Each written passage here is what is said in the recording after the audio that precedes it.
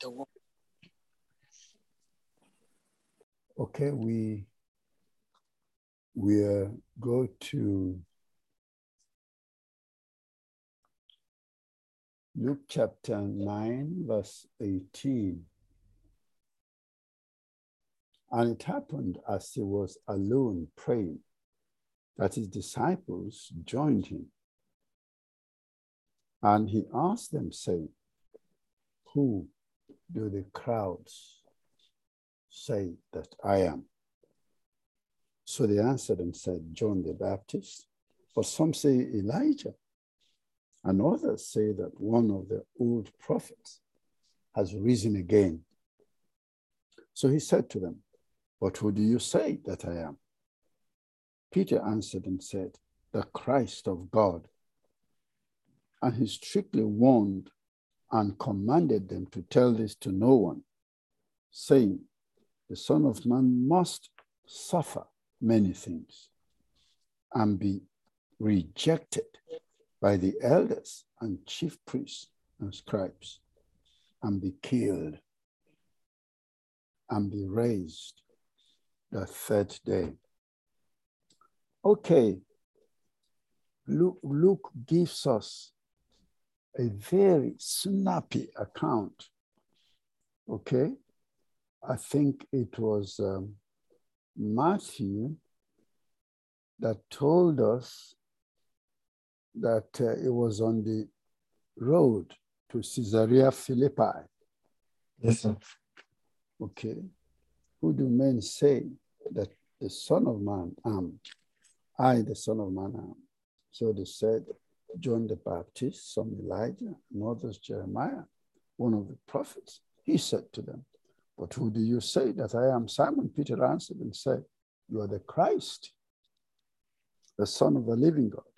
Jesus answered and said to him, "Blessed are you, Simon, son of Jonah, for flesh and blood has not revealed this to you, but my Father who is in heaven. And I also say to you that you are Peter, and on this rock I will build my church. The gates of hell shall not prevail against it. And I will give you the keys of the kingdom of heaven. Whatever you bind on earth will be bound in heaven, and whatever you loose on earth will be loosed in heaven."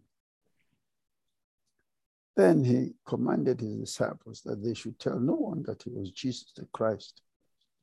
From that time, Jesus began to show to his disciples that he must go to Jerusalem and suffer many things from the elders and chief priests and scribes, and be killed and be raised the third day.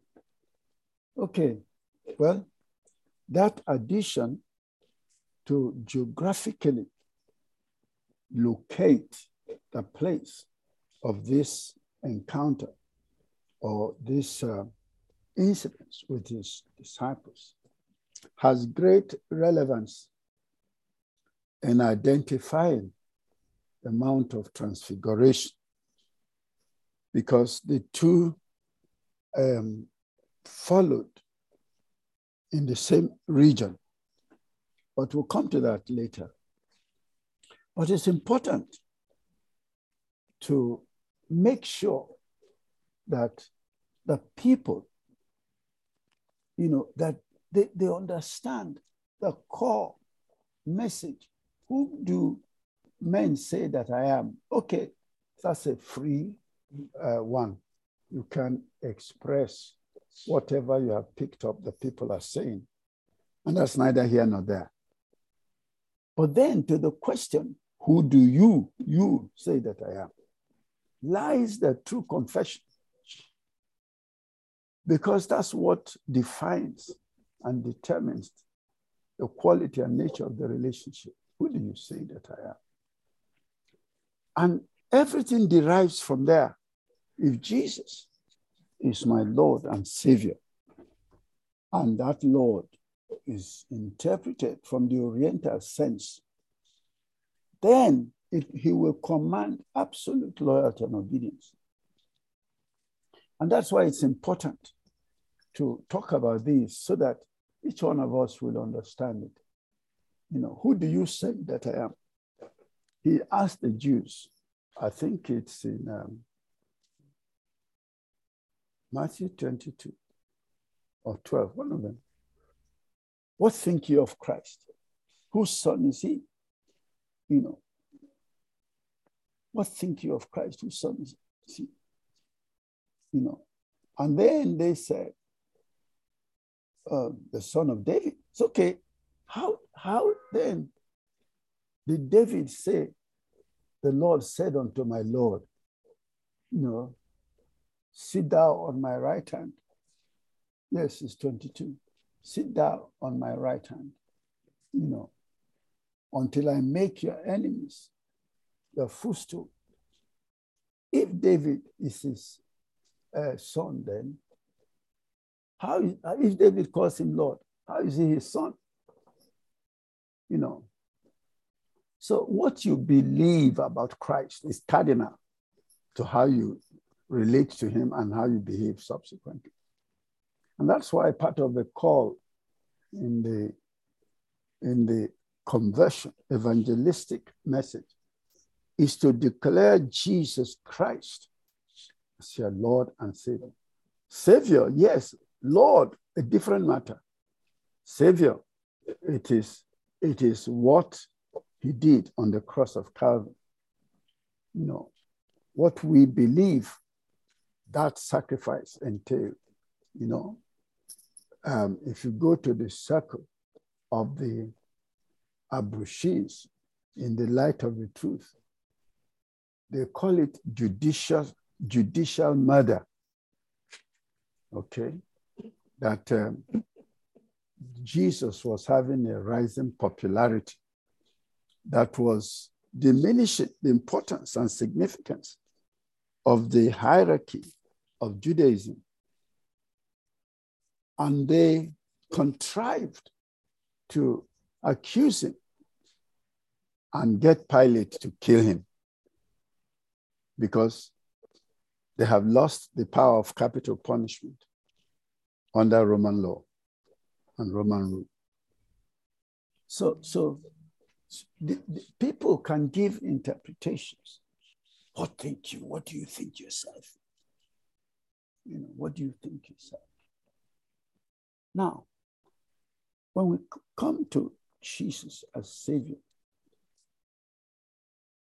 one of the greatest testimonies is the individual one.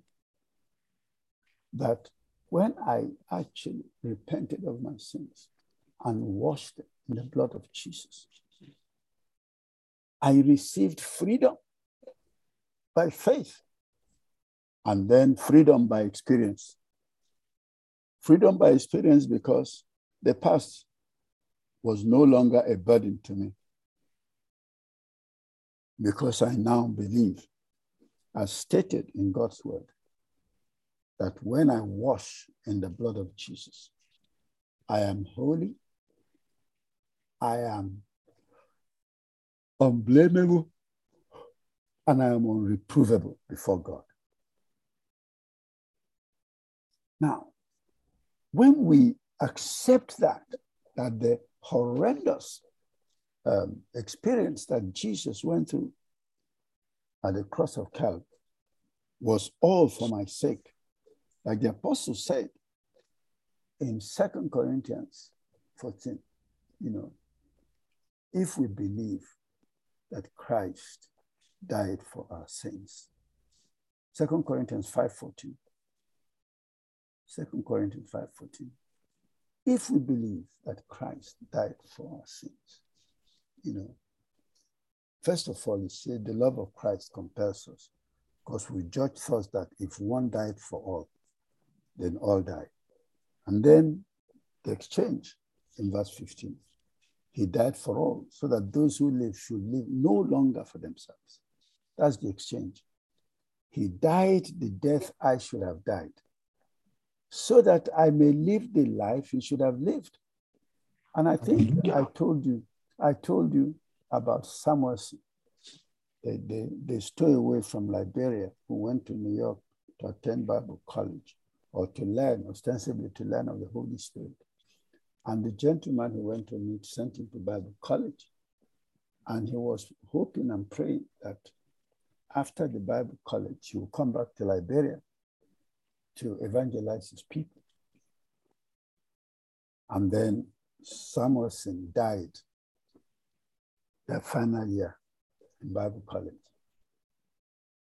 And after he died, 80 students in his graduating class opted for mission work in Africa.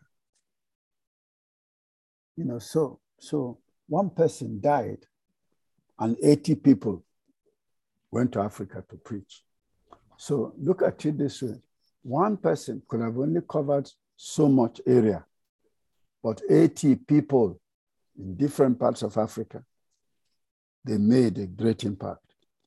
So one death, many evangelists. The death of one evangelist led. So the apostle said there's an exchange. Samuelson didn't die for them, but this is just an illustration of a true story. When Jesus died for our sins, he died so that he will produce many sons and daughters like Jesus all over the world. And that's really what it is. To be conformed into the image of his son, which the Apostle Paul was telling us about in Romans 8:29. And so when you confess that Jesus Christ is my Lord and Savior, then you and I, like Paul would say, the love of Christ shown on the cross of Calvary compels me. And so I have inspiration, I have a reason for my self-sacrificing love in my own life, because he showed me self-sacrificing love. And that is the real challenge, because after Peter confessed Jesus, then he began to tell them about that sacrifice. He says, all of this is going to end in Jerusalem, where I will suffer many things, where I will be crucified, where I will die, where I will be buried, and then on the third day, I will rise from the dead. I'm sure if you and I were there, we would not make that connection between the Son of God and Son of Man that has so much power over everything, nature, sickness and disease, devils. How on earth could they have the power to crucify him? It was like, this is not on. No wonder the Bible said in Matthew's account that Peter took him aside and started to tell him, what are you talking about? This is not going to happen to you. Not here. We're here. We're here to make sure it doesn't happen. And Jesus said, get thee behind me, Satan. So you think like men. You're not talking about the purposes of God. So God sacrificed his son, his incarnate son, so that he will have millions of people who are striving daily to be like him. That's what it's all about. Without that, the whole purpose is defeated. Without you and I striving daily to live his life, then the whole purpose is defeated. He didn't die. Jesus didn't die to produce millions of people going to church. No. He died to produce millions of people living life like Jesus. And this is the core gospel. Okay. So he said to them, don't tell anybody what you now know. Okay, Matthew's account speaks of the transfer of spiritual authority to admit various groups into the kingdom when, the Holy Spirit is given, because the Holy Spirit is the seal of the kingdom. So the kingdom, as it were, doesn't begin until the seal comes down. So everybody that is in the kingdom is sealed until the day of redemption.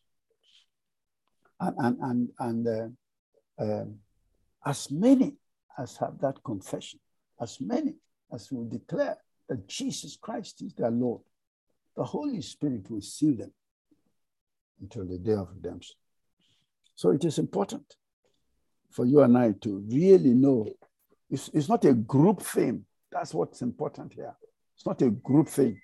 We are Christians in this place. No. You can only speak for yourself.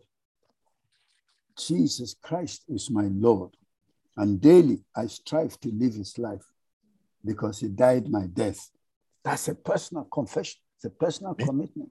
It's a personal loyalty.